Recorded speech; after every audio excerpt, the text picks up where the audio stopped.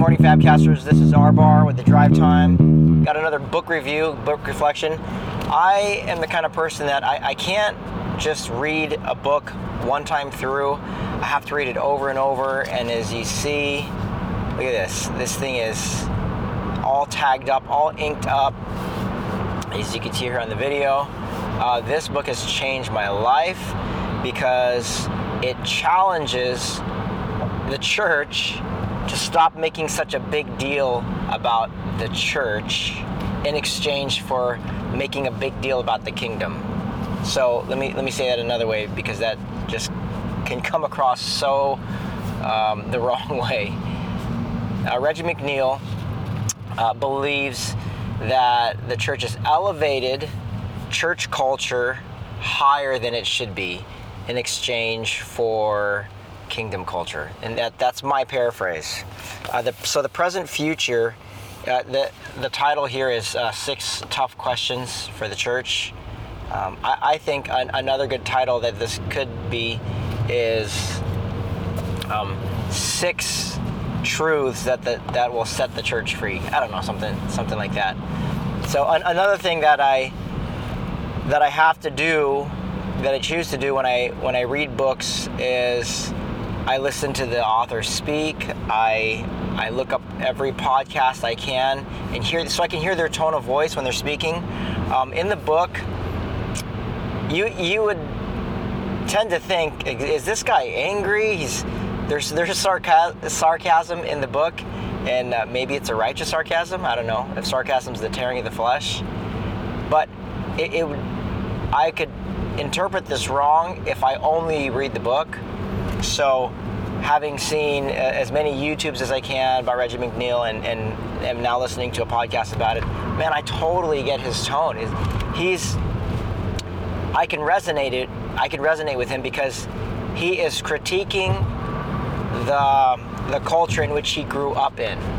And so when the pendulum swings hard, like it did for me, like I was part of a Bible doctrine cult. We would worship the Bible. We said that the study of the Bible was the highest form of worship. We actually said that in our bulletins. And now to come out of that and realize that Jesus is better, that the kingdom of God is better. When it first happens, the pendulum swings so hard that I could be interpreted as coming across as angry, or arrogant, or that I've arrived, and someone could get to here, but I assure you that is not his tone. It's passion. And so one of the things that comes to my mind with the present future is, well, let's just talk about the title. We can live abundantly now in light of the future, and the future is the kingdom of God. So humans write history. I'm looking at the past. God writes history looking at the future. God never forecasts. He always backcasts. Everything is completely opposite. Then we do things different than God does. And He's outside of time and space. So we live now in the present in light of the future. Let me see. I want to pull a quote here as I'm coming to a stop sign here. The title of the book, here we go, it says it here. When the kingdom fully comes, people will finally realize their full potential as beings created in the image of God. Jesus hinted at this when He spoke about the abundant life. That's why Jesus came, right? He came so we have life and have it abundantly. Quote here on page 73, to live abundantly is to borrow the future into the present. So hence that's the present future. That's what it's all about. And I think about this because, holy smokes, if the church didn't exist in the garden, and the church doesn't exist in the new heaven and the new earth at the end of time and for all eternity, then wait a minute.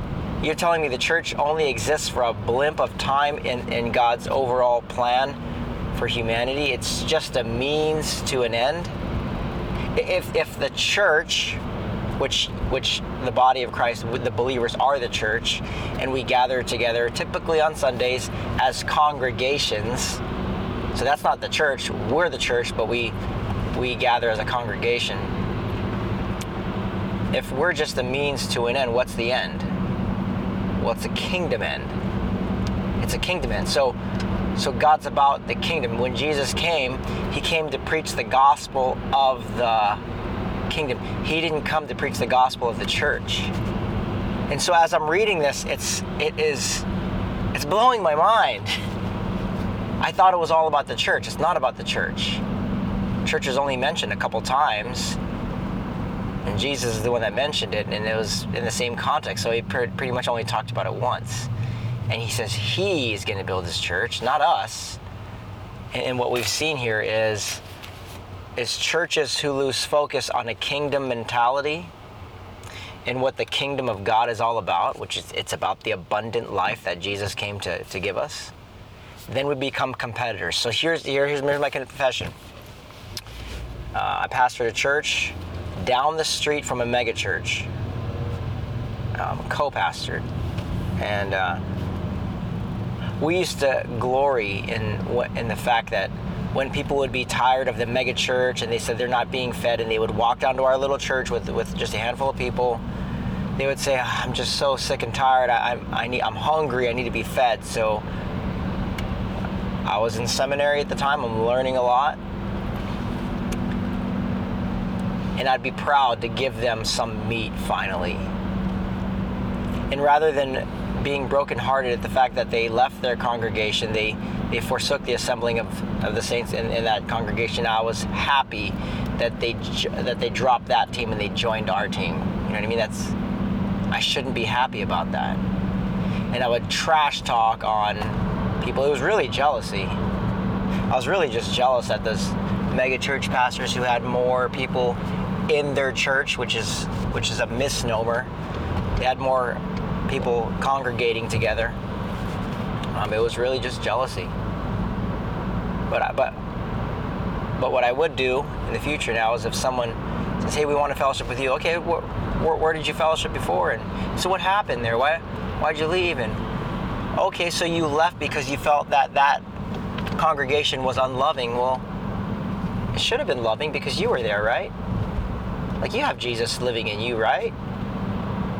And so if you felt that place lacked love, doesn't Jesus want to bring love into that place through you, because he resides in you and you no longer live, but Christ lives in you, and you are not your own, but you've been bought with a price, and you died to yourself? So what's the issue here? So this book has caused me to really think. It's challenged me to shift my focus and my thinking from quote-unquote church ministry, church culture, to a kingdom mentality. And Tony Evans has been saying this for a long time. I mean, he wrote Kingdom Man, Kingdom Woman, Raising Kingdom Kids. He's got the monopoly on the kingdom. And so it's now, a decade later, it's starting to make sense. What brothers like Tony Evans is talking about when they promote this narrative of the kingdom. But it should be in our language as well. So what is the kingdom? We talked about this before. I think the kingdom is about life, and Reggie McNeil mentions this. The kingdom is about living abundantly. Let me see, since I'm at a red light here. Page 91. The community of faith should be an environment where the number one pursuit is the development of human beings created in the image of God, redeemed into his family through Jesus. So when we think about the gospel story, the whole story is this: creation, the fall, redemption, and restoration. So creation and restoration are the bookends of God's larger story. So that should be what our life's about. Restoration. My wife and I, we introduce ourselves as, we're just two restored restorers on mission with God. And it's not like he has a mission for us. It's like there's a mission and he has us to use. And so another phrase here, I think, I don't know who made it up. It was either Reggie McNeil or Alan Hirsch and Michael Frost, but it's not the church who has a mission. It's the mission who has a church to use as a tool. And once again, there's this saying, the church is just a means to an end. The church is a means to a kingdom end, and that end is life and life abundantly. So local congregations, local churches, small church, big church, mega church, whatever, these people who gather in the name of Jesus, typically on Sundays or throughout the week, they should be gathering so that people who are part of that congregation can experience life and life abundantly. That's why we can blow past all the theology, and if our language is kingdom-centric, then I can look right into their eyes and I can say, okay, I get it, you're passionate about this, that, this theology. How are you living? How are you living?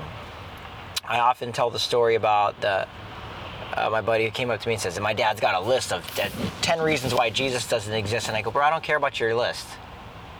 Remember, I talked about this in a previous episode. I don't care about your list. I care about what keeps your dad up at night. I care about why he cries, and I care about the secrets that he keeps from his wife. Because, bro, if he has those things, if he has secrets, if he has fears, if he has bitterness, if he has resentment, if he loves money and it dictates his life and has dominion over him, he's not living. He ain't living. He ain't living abundantly. So I am here so that you may have life and have it abundantly. And I stole that from Jesus. But I can say that as my own goal for people because I no longer live, but Christ lives in me. So I don't have my own agenda. I just say what Jesus wants. And Jesus wants people to have life. And this spans across all. It spans across all religions or whatever you call your faith. I'm just going to ask you some basic questions. You got any fears? Why do you have secrets with your wife? Why do you hide what you do to your husband? Why do you yell at your kids? That's not abundant life, yelling at your kids a lot for spilling their milk, for jumping on a couch, for not eating their vegetables. If you yell at your kids for those petty things, you're not living. And so we're here to promote the message of the gospel of the kingdom of God, which is where life abundantly is in Jesus. And when those who have Jesus never pray, Lord, I need you. They say, Lord, thank you that I have you. That's kingdom living. All the promises of God are yes and amen. Not will you, Lord, would you give me a better job? Would you give me higher pay? No, the life of the kingdom is, thank you that I have all that I need. And right now I can be a conduit of your love and mercy and peace because I have you. Because I have you. I'm not waiting to get something that I don't have already. All right. So much for kingdom, for present future. Let me see, how else can I wrap out this show? I'm coming to a park here. All right, we're about 13 minutes in. So what else I got here? The book's objective. I don't even know what page this is. This is embarrassing. XVII. Is that 17? Okay. If you are willing to ask different questions than most of the people in the church, you might be at home in these pages. This might be a trip for you. Yeah, that's true. One thing I like about this is I like any book that challenges the status quo. And maybe that's just a little bit of me of I like to rock the boat a little bit. A good friend told me one time, if we're here to push over sacred cows. If we don't, then who will? And I love that. I think this book is a good match to read with The Next Christians by Gabe Lyons, because the subtitle of Next Christians for Gabe Lyons is The Good News of the Death of Christian America. And this is about the death of what the church has become. So in here, the third reality, it talks about all the chapters are named after realities. So the third reality in here is that there's a new Reformation happening. And this is what I spoke on about my sermon on the Reformation. I just pulled it right out of here. It wasn't original. It's right out of here. And so the first Reformation was about freeing the church from corrupt people. My words. And this new Reformation, 500 years later, is about freeing people from the church or what it's become. And it's become a business. And when people leave the church, the main message that they hear is, y'all come back now, you hear? And we don't want, the message should be, God bless you, go in peace, go live life abundantly, live in community.